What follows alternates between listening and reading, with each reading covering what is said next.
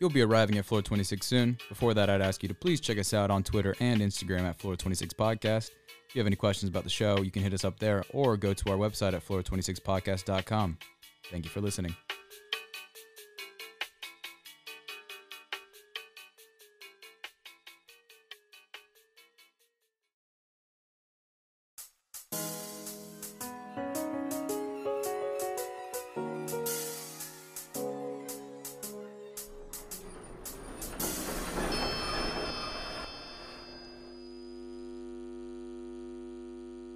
Welcome, everybody, to another episode of the Floor 26 Podcast. My name's Adam Duffy, and I'm joined by my co-host, Parsa Palavanka. What's going on? And Therese Hill.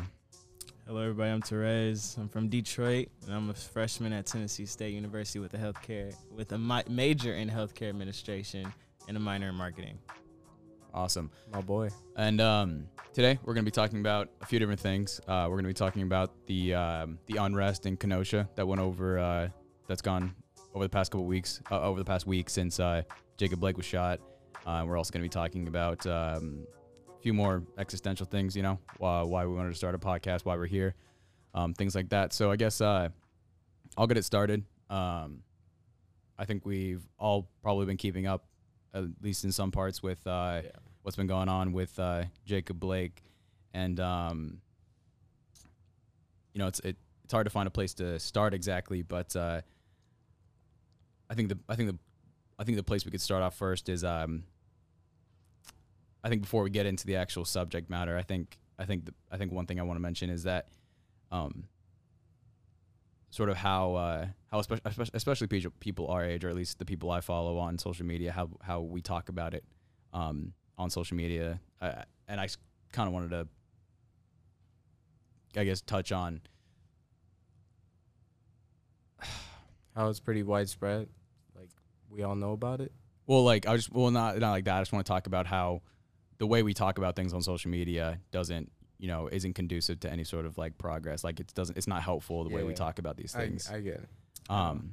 And I do this a lot where I'll go through my Instagram and I'll like just go through posts and sort of mention things to myself on why that's not a helpful way of spreading information. I mean, it spreads it, but like, it's hard to see progress in it because nothing happens from it. And I know I'm not the only person that feels this way. Like, that's pretty much how I found out about all of this, is through Instagram stories with all the reposts. But I see the small picture. The bigger picture is kind of hard to see, if you know what I mean. Yeah, that's a good way of putting it.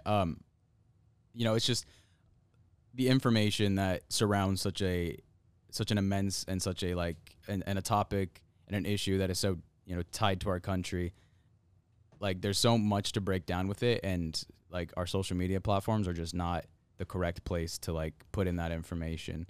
Because I mean, most of the information that's spread about these issues is through, you know, exclusively like on Instagram, at least it's through like Instagram stories, like reposts of posts. That's what you see, you know, like a person will repost 10 different posts about an issue, and, you know, all of them are just like these small blocks of information, just a few words, maybe like a sentence or two, and they just give the information that they give is so shallow and does not, you know, paint a clear picture of what's going on, and it spreads, or at least it has the risk of spreading, and it is spreading, you know, dangerous misinformation about these subjects.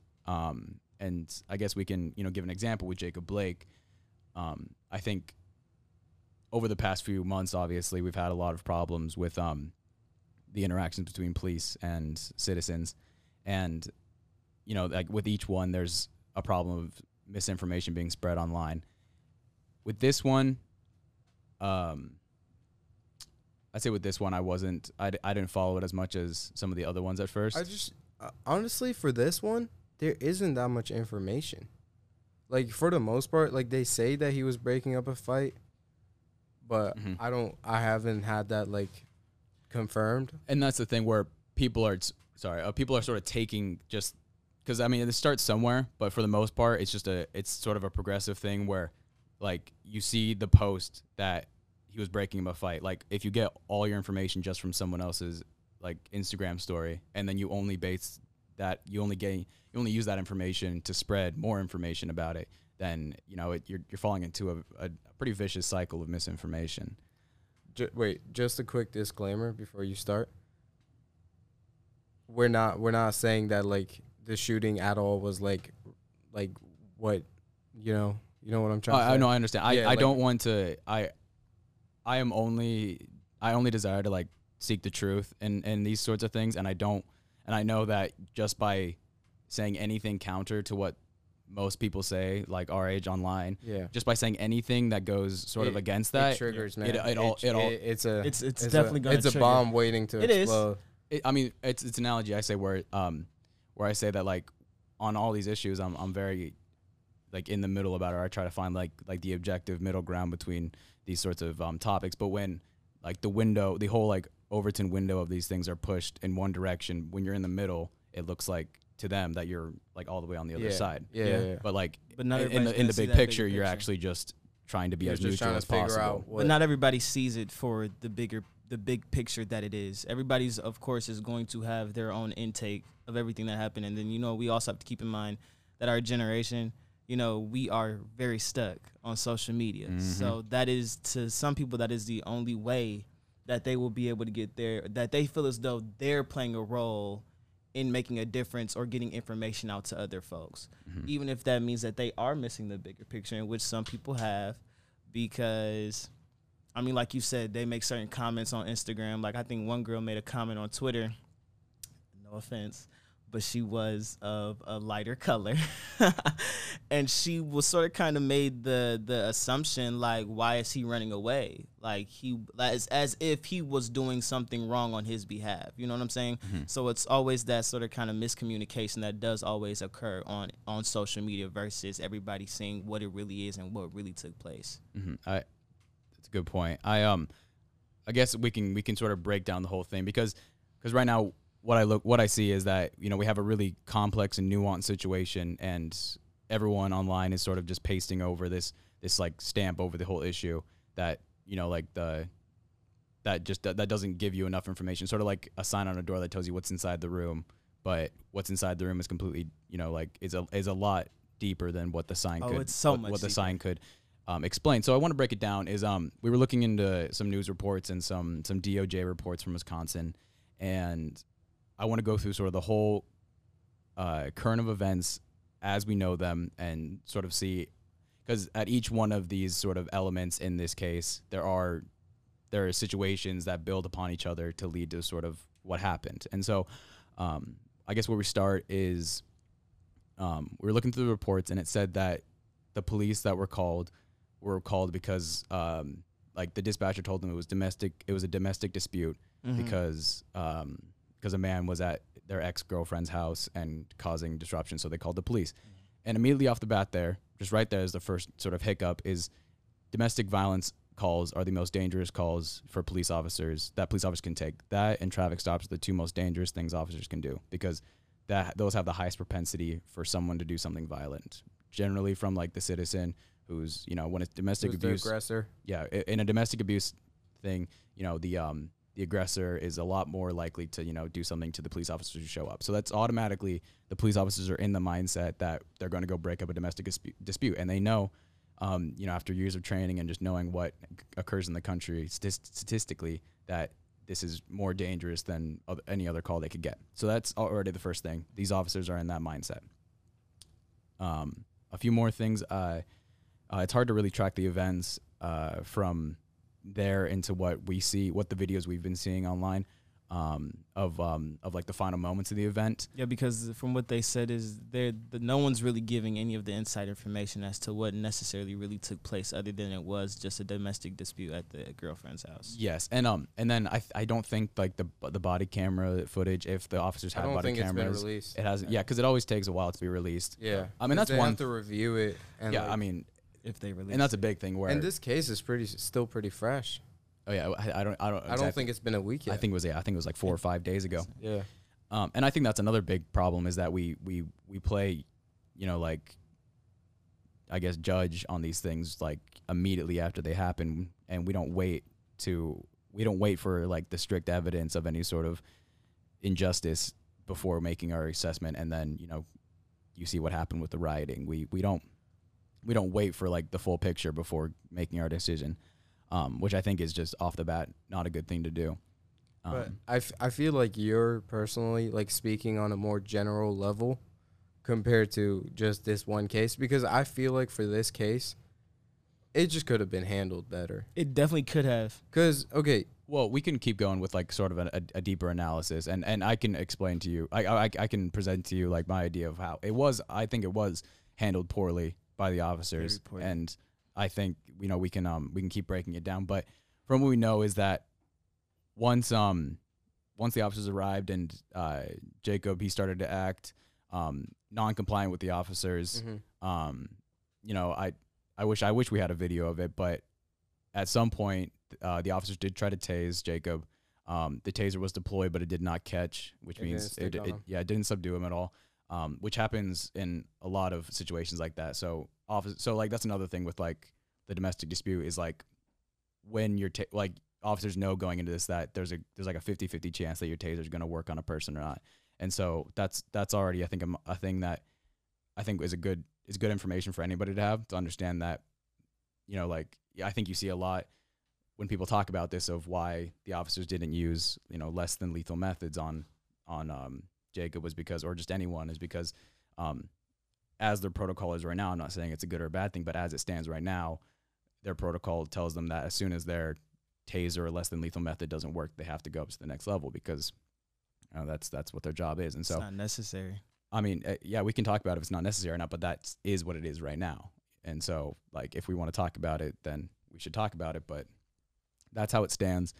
After the taser was deployed, that's when the officers all like they ratchet their level up, and that just creates a lot of problems, especially since I think another big thing is that in all these cases, I don't think our officers are, for the most part, trained effectively in these situations, in lethal situations or de-escalating lethal situations.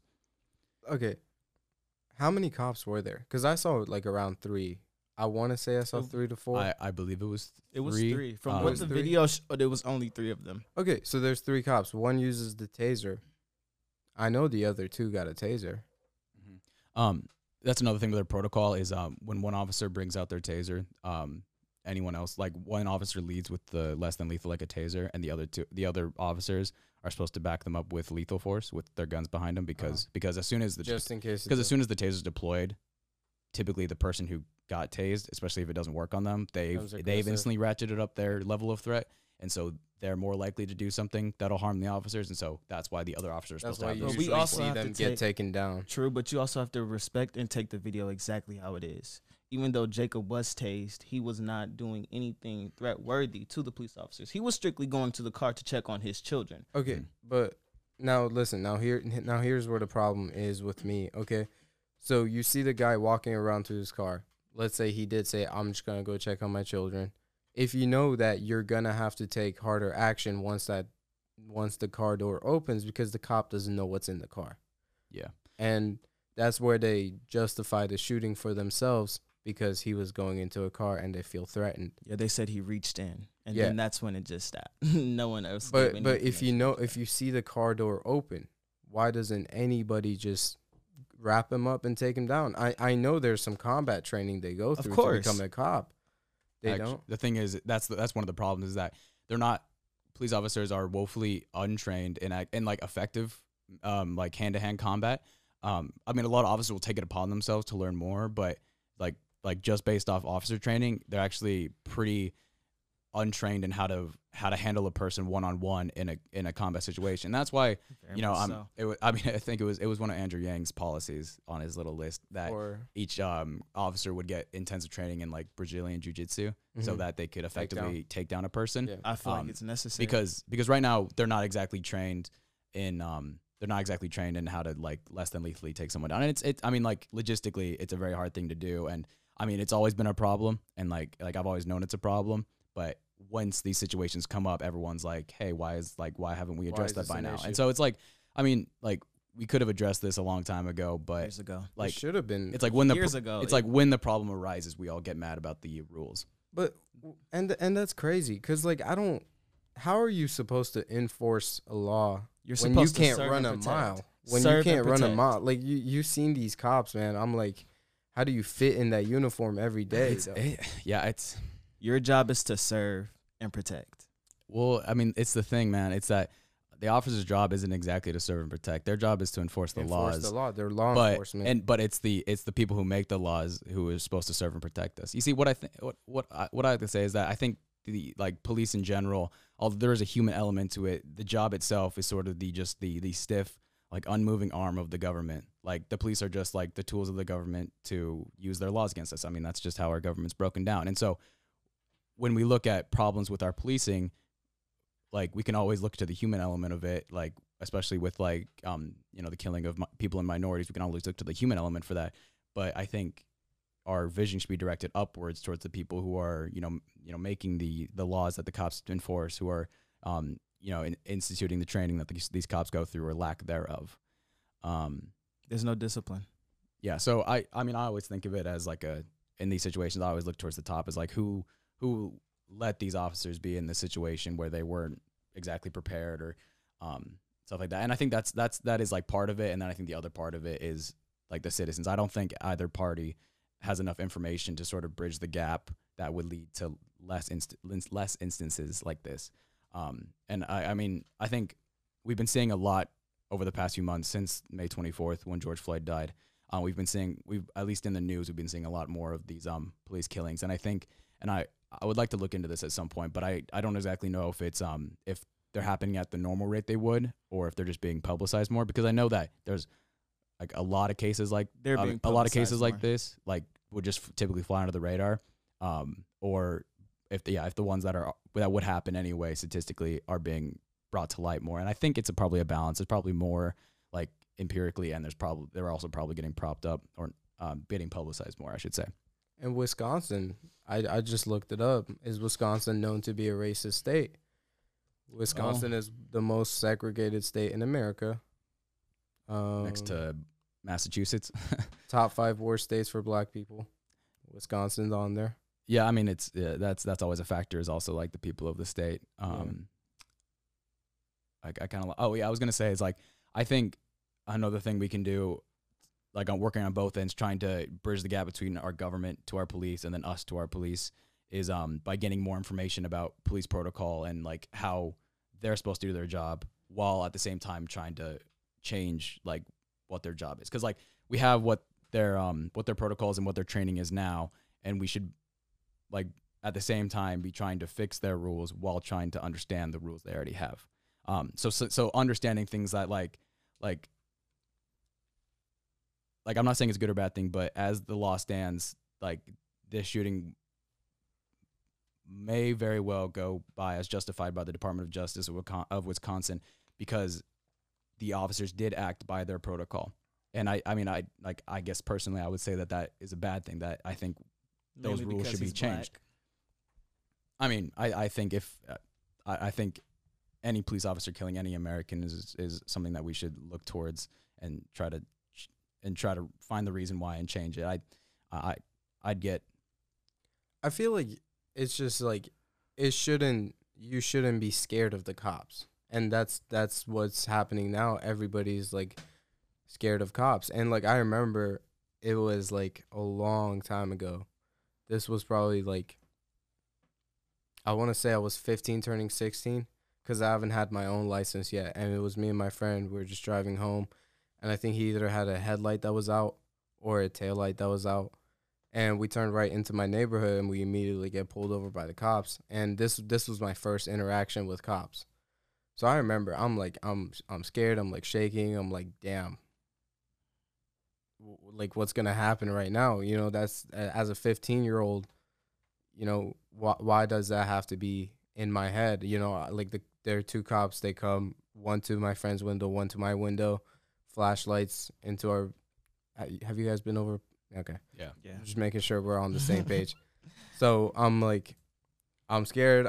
He's like, can I see your ID? I'm like, yeah, I'm just going to reach down in my pocket. Like, you know, that's the idea that I have. And, you know, that's the thing I say, because I'm not trying to end up in a body bag at 15 years old. You know, I'm just trying to play it safe, you know. Mm-hmm. I don't even care why we got pulled over. like my first worry is not to make a sudden move that makes the cop feel threatened to where he has to do something.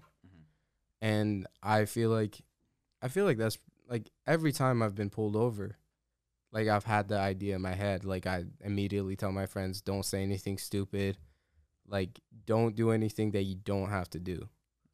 And that's just like the Do fear. whatever it takes to get home, though. Yeah, like Comprehend.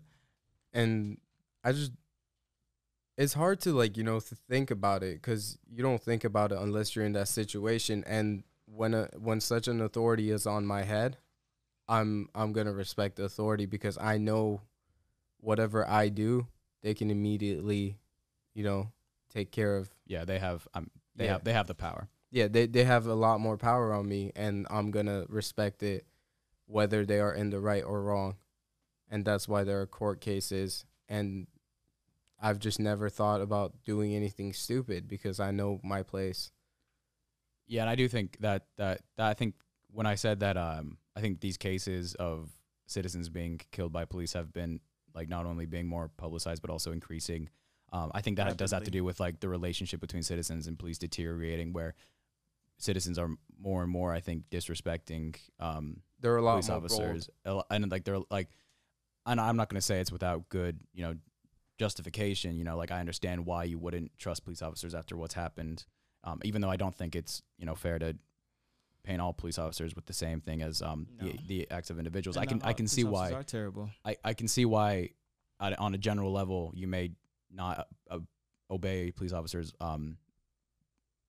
like in certain situations because of what's happening. And I think both of those things, pulling away from each other, leads to more incidents like this. So I do think that in some ways Jacob Blake was probably like in a time where police were like more respected and they were more understood, maybe the situation would have gone differently. Yeah, and I feel like it was just a horrible time for him to, just even think about going to walk to his car because of everything that's going on. Everybody's on high alert. Everybody's, That doesn't justify anything that they did, though. Yeah, I mean, it doesn't, but I'm just saying, like, overall, it gets really publicized, which is good.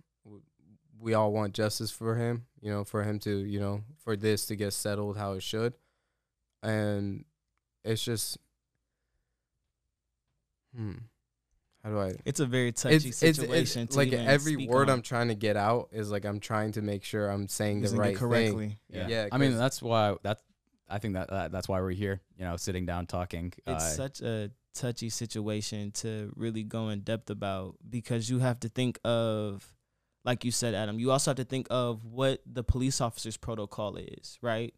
And what their duty is when they are on the streets and when they do have to walk into a certain situation, right?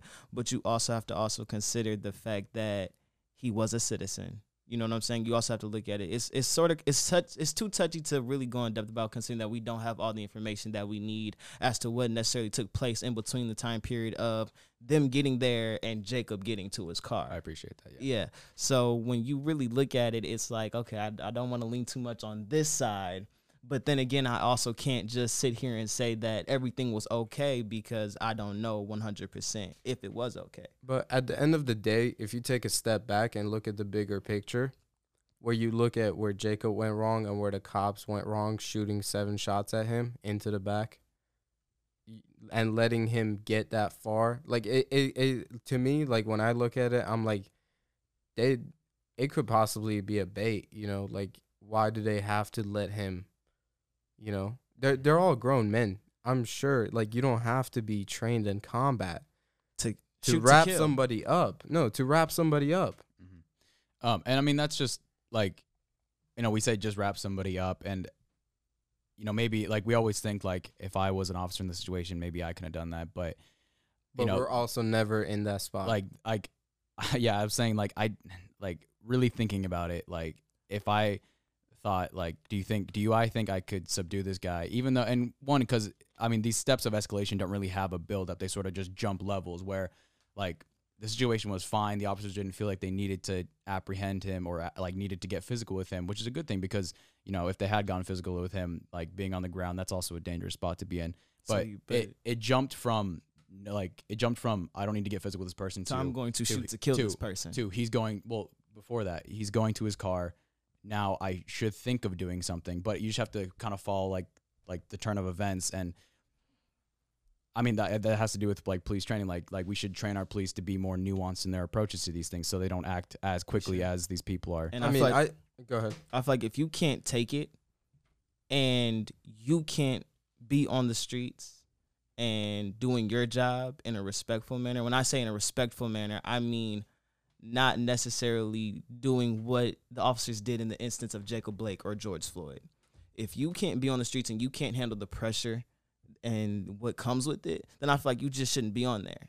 Anytime you feel as though, okay, he's about to go to the car, and then the only thing that jumps to your mind is I'm going to shoot him, and regardless if they didn't kill him or not, because I bet if he died, they really wouldn't care, and the case would still probably be like, oh, okay, it's justifiable.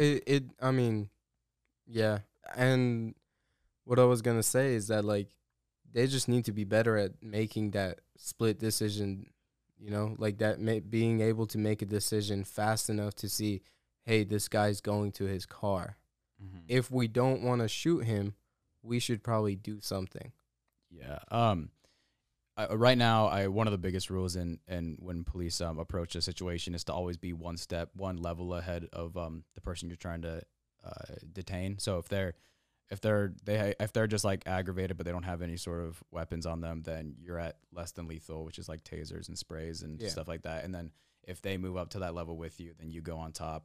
I mean, it's like I think it's a good way of looking at things for the most part, but there are certain situations where there needs to be more nuance to it, where, you know, like in a situation where I think I don't want to say in most cases, but in a lot of cases, when a suspect is being is aggravated and they're going to their vehicle, especially on a domestic dispute call, the officers, you know, I mean, they have it in their head that in more situations than not, or at least enough to warrant their response, they think he might be going to get something that would be able to harm the officers.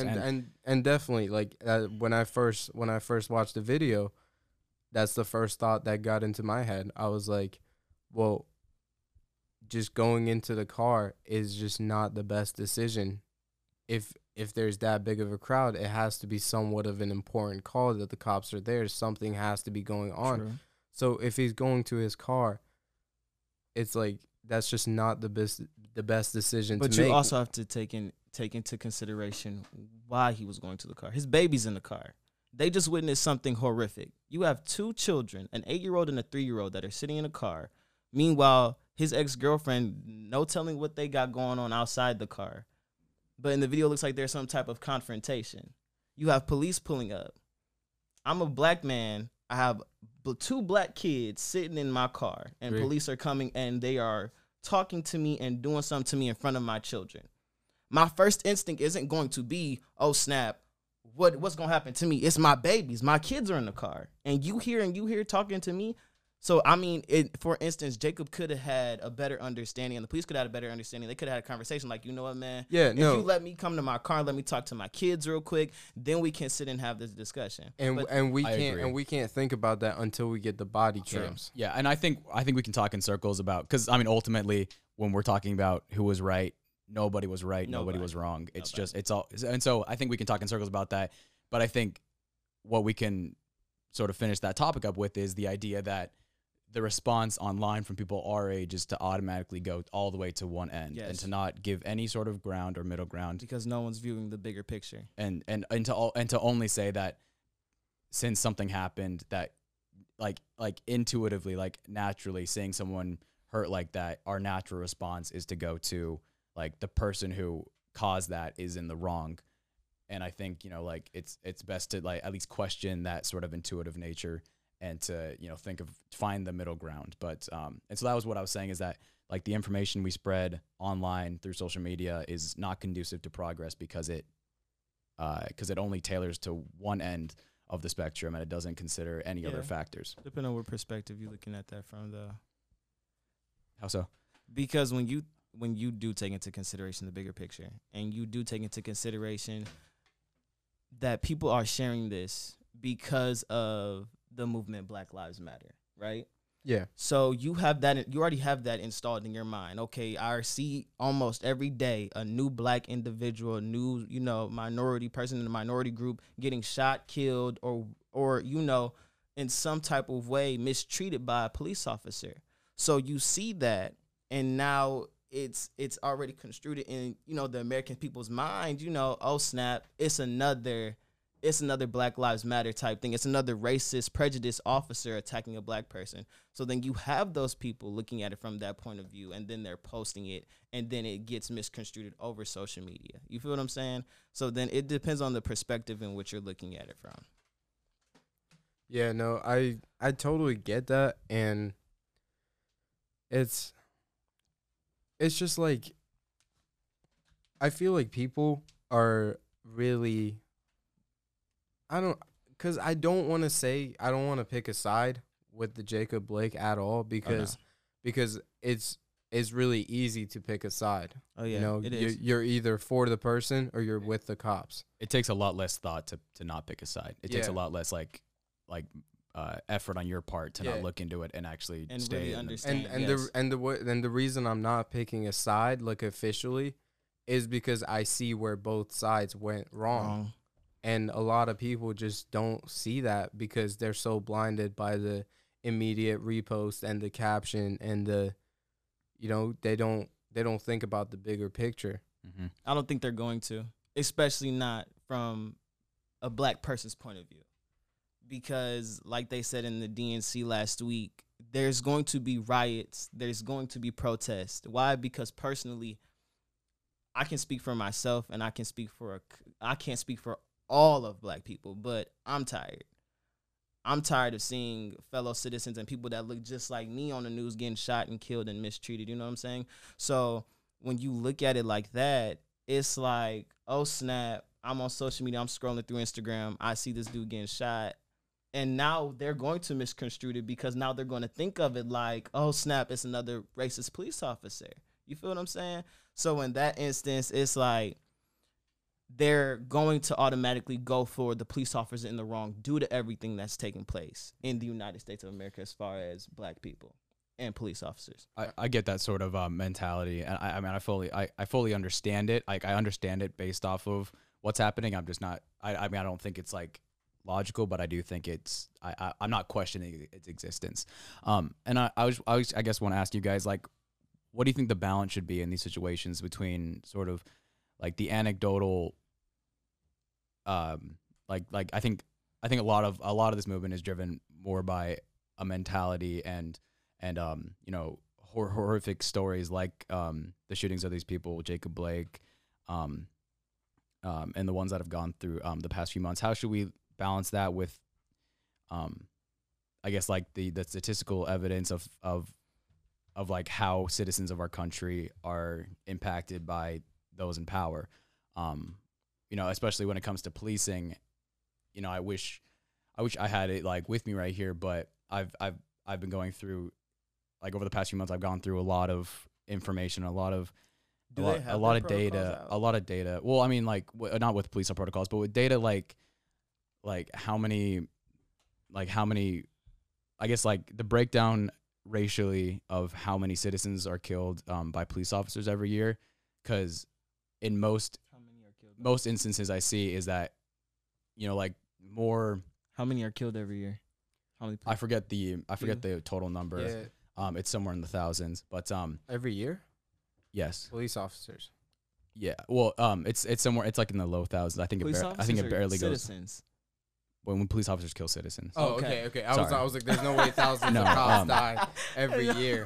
No, cops is still decently high. I think. Yeah. I saw this like calendar thing where it was like every day that like every day of the year, like how many people have been killed like by police officers, and it's like 7 a day, and like I was like there's like 3 days with 0 kills a month, and like I was like that's crazy. And I wish I had it with me here, and I wish I could like present it to you better, but like a lot of information that I see suggests that people of either like other minorities or people who are white are killed at a higher percentage than those who are who are African American.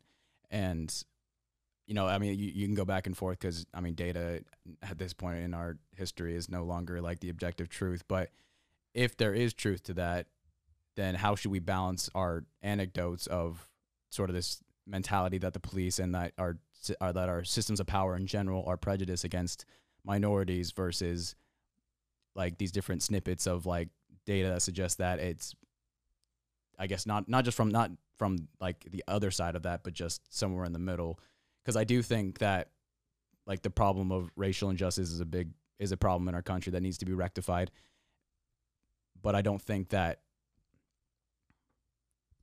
I mean, I'm just in the middle between those two things where I'm not all the way for, you know, just seeing a video of a man being killed by police officers and instantly assuming that that's a problem with the entire system. But you also and then balancing it with what the objective truth is, because I don't look at a statistic that says that white people are killed at a higher percentage than black people, and I instantly assume that there's no racial injustice in our systems, and then I don't look at what I just mentioned, the other side. I'm trying to establish a ground in between those two.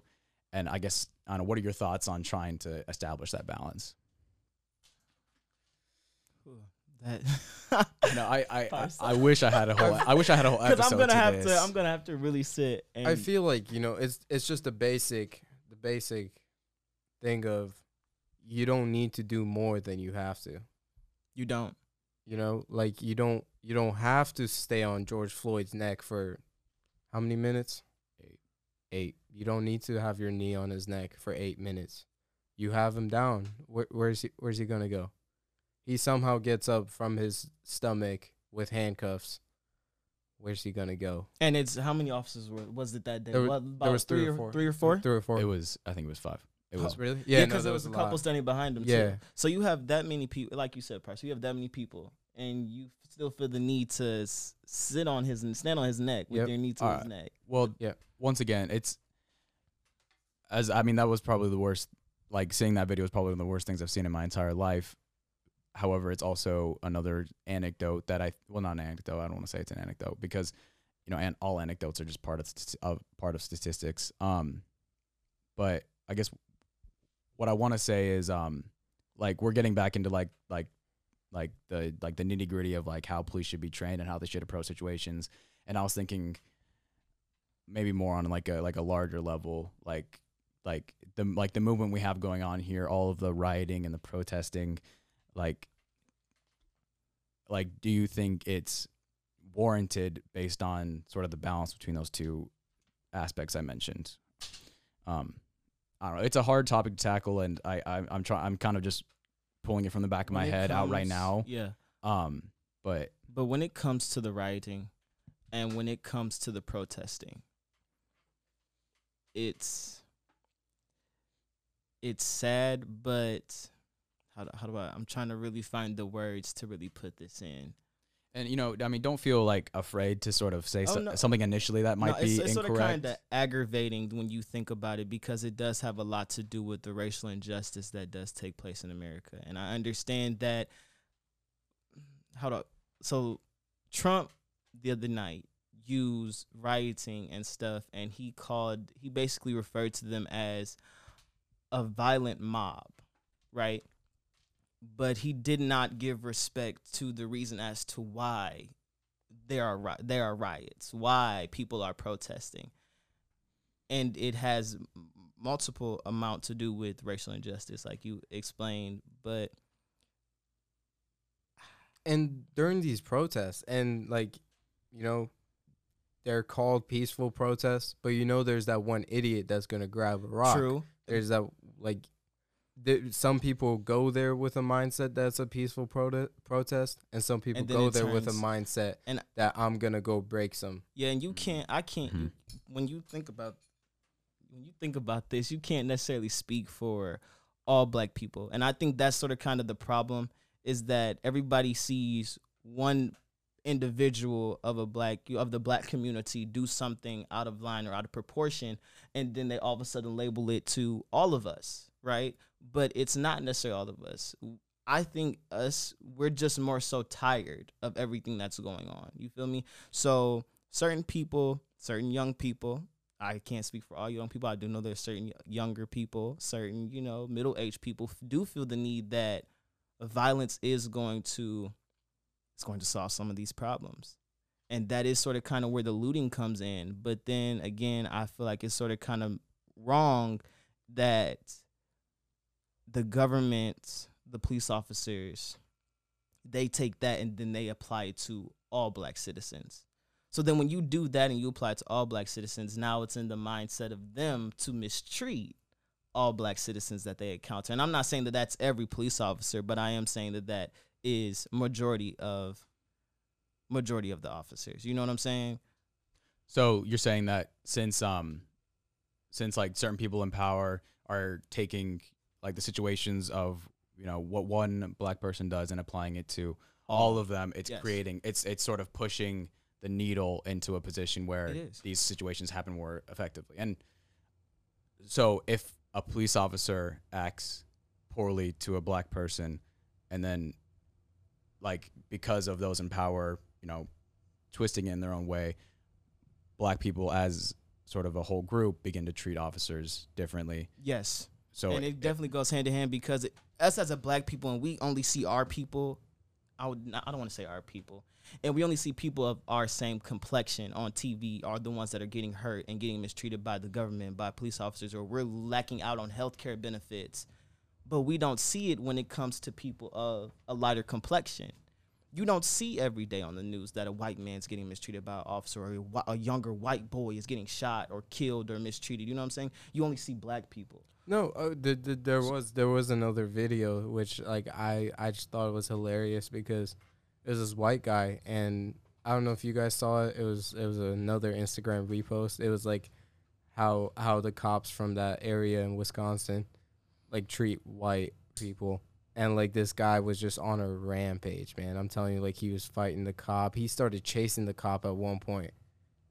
And, like, the cop tried to tase him, didn't work. And at some point where he chased off the cop, he comes back, and I think he got in the cop car, man. Dude, I've seen that. That video is crazy. I've seen that. And that's where I don't know what video you're talking about. I'll have to I'll try and find it for you before we leave.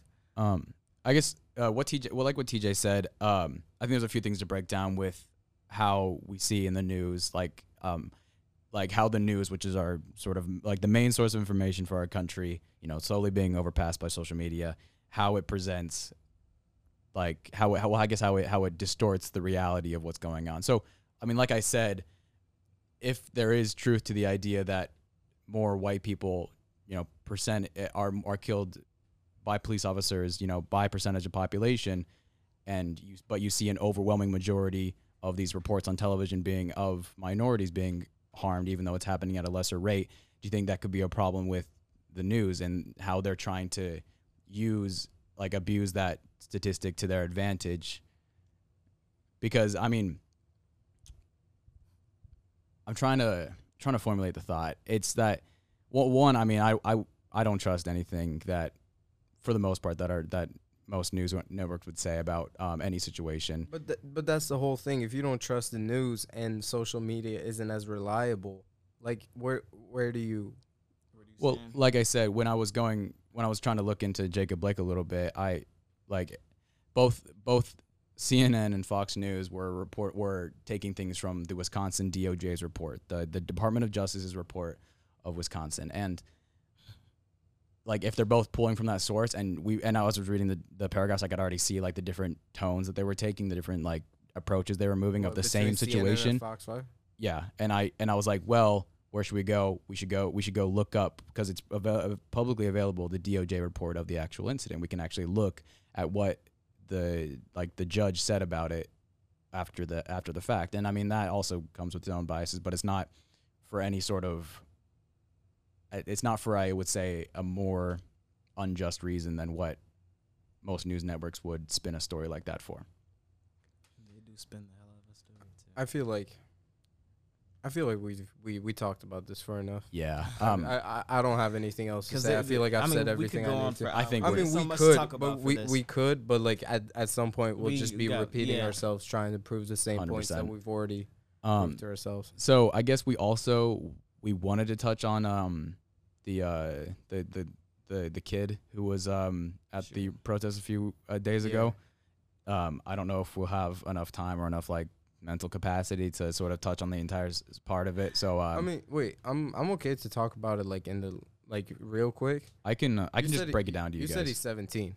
He is 17 years old. What is he doing with a rifle?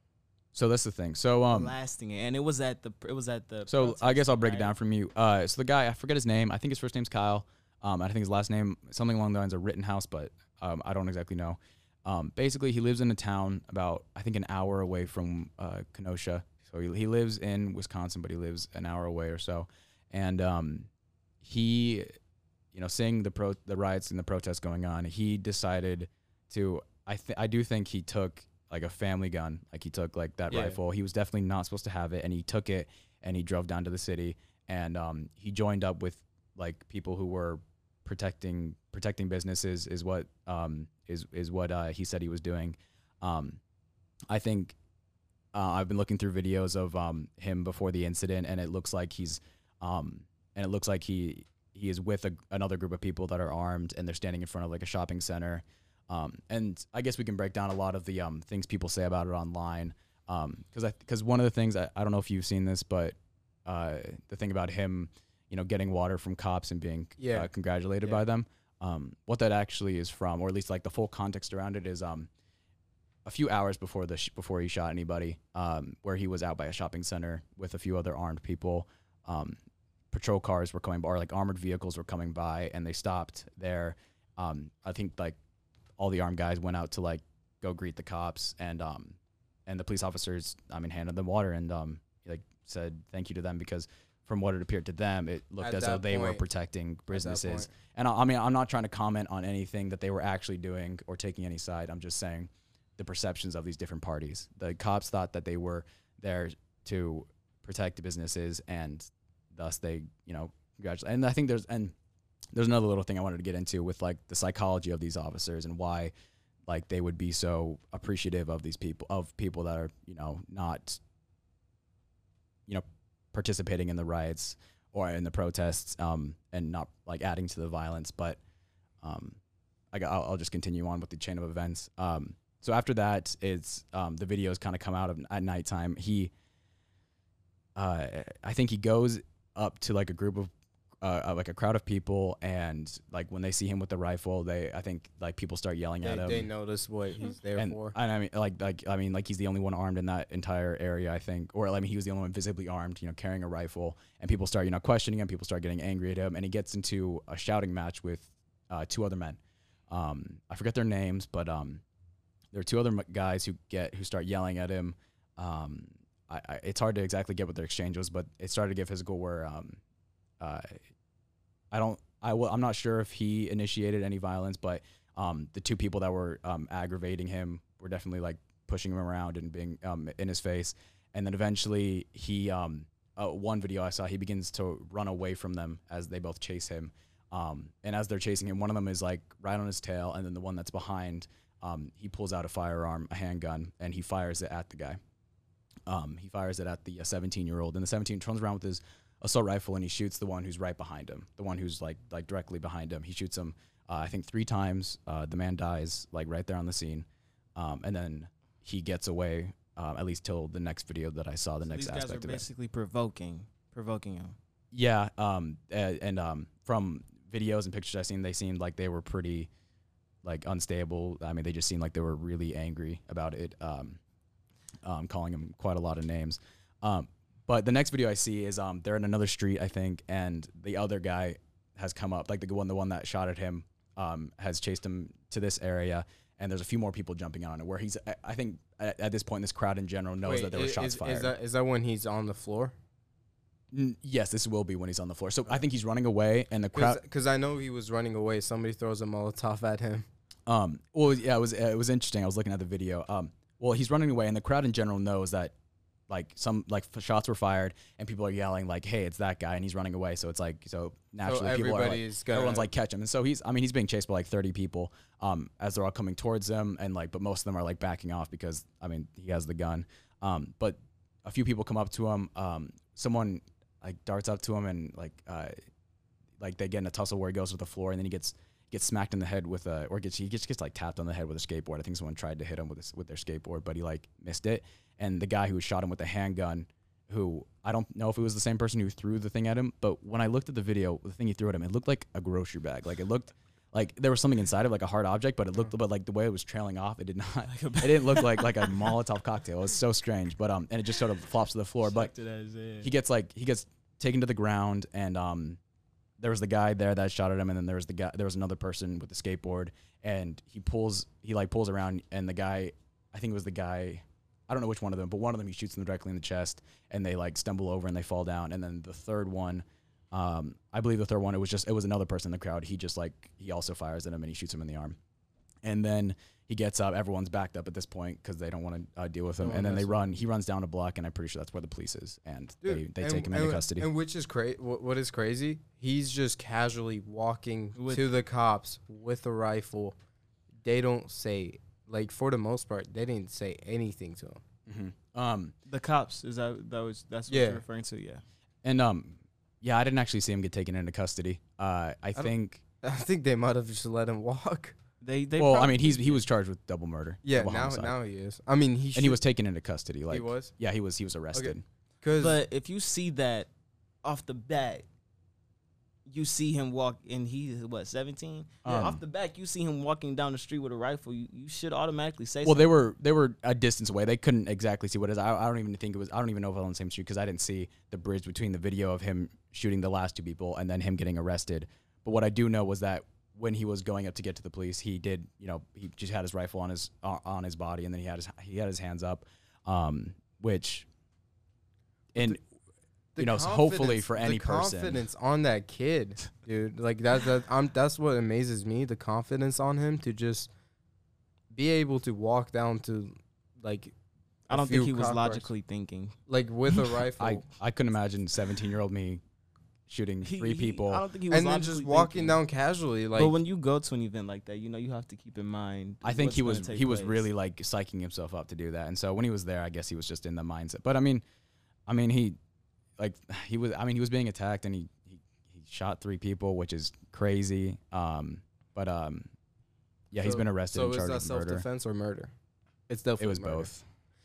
Okay, Well, like, I mean, like, I'm not saying both 50-50. I'm just saying it was both. Like, it was both. I don't care about what percentage. I mean, he was like, the courts determined his punishment. He's been sentenced for murder. But like, I'm not gonna say it wasn't self-defense. I'm not gonna say it wasn't murder. Yeah, because if someone's provoking me, and I wouldn't be as stupid as him and walk it around with the big old assault rifle. It's just and I mean, he dodged a bullet. Like someone pointed a gun at him, shot it, and he missed it, and he missed. I mean, I feel like he said. So as soon as someone shoots you and they miss, they've like, I mean, if someone shoots at you, they've forfeited their right to live because because wait, like, it's actually how it works. Well, I mean, just like if someone is shooting at you with the intent to kill you, they have also forfeited the right to live. Only kill if you're ready to be killed. Yeah, self-defense. Because you shooting at me and you provoking me, I mean, if it's me or you, it I'm a not violent person, but choose me. But it's like, I mean, it's just how life works. But I mean, he was charged with murder. Imagine. I guess I think he'll be tried as an adult. I guess probably spend most definitely. Probably that spend, 17. Probably spend like but 50, that 60 years. Just about the size of him when you looked at the picture. And you can't. He was just playing a little. And bit. The gun wasn't his. You can't get a rifle until you're 18. You can't get a pistol until you're 21. charge. That was a big charge. So would his parents just let him walk out the house with it? I don't think any parent would let your children out the house with that. I'm pretty sure he probably sneaked it out. Kid's an idiot, dude. Like, the ball's on him. I feel like he set himself up knowing where I'm going, having the mindset that I'm going to this place, having the mindset of who I'm going to be around. You know what I'm saying? The environment I'm going to be in. And let's examine my complexion. I'm around here walking around with a big old rifle. Yeah. I mean, it's just. But I guess a lot of the information that's being spread online just kind of annoys me. I mean, things like people always mix up the event where he was being congratulated and given water by cops as to being after he was arrested, which, I mean, changes the entire story. Because it was before. Because it was hours before. And because when you see like this man shot 3 people at a protest and then he was congratulated and given water by cops, like, that's huge. Like, you're like, whoa, that's crazy. But then when you look into it, I mean, it takes not a lot of time to look into it. You see, oh, it was before. And then you see something like, you know, he was a white supremacist, and you know that's not, I mean, entirely true. That's just based off of his actions. I mean, you're just inferring his motives off of that, and so there's a lot of things, but that's basically the breakdown. I think we should save everything else for our next episode. Yeah, that sounds good. Pretty good conversation, guys. Thanks for being here, TJ, Parsa. Thank you all for listening. This has been the Floor 26 podcast, the show made by young people for everybody. Have a wonderful day.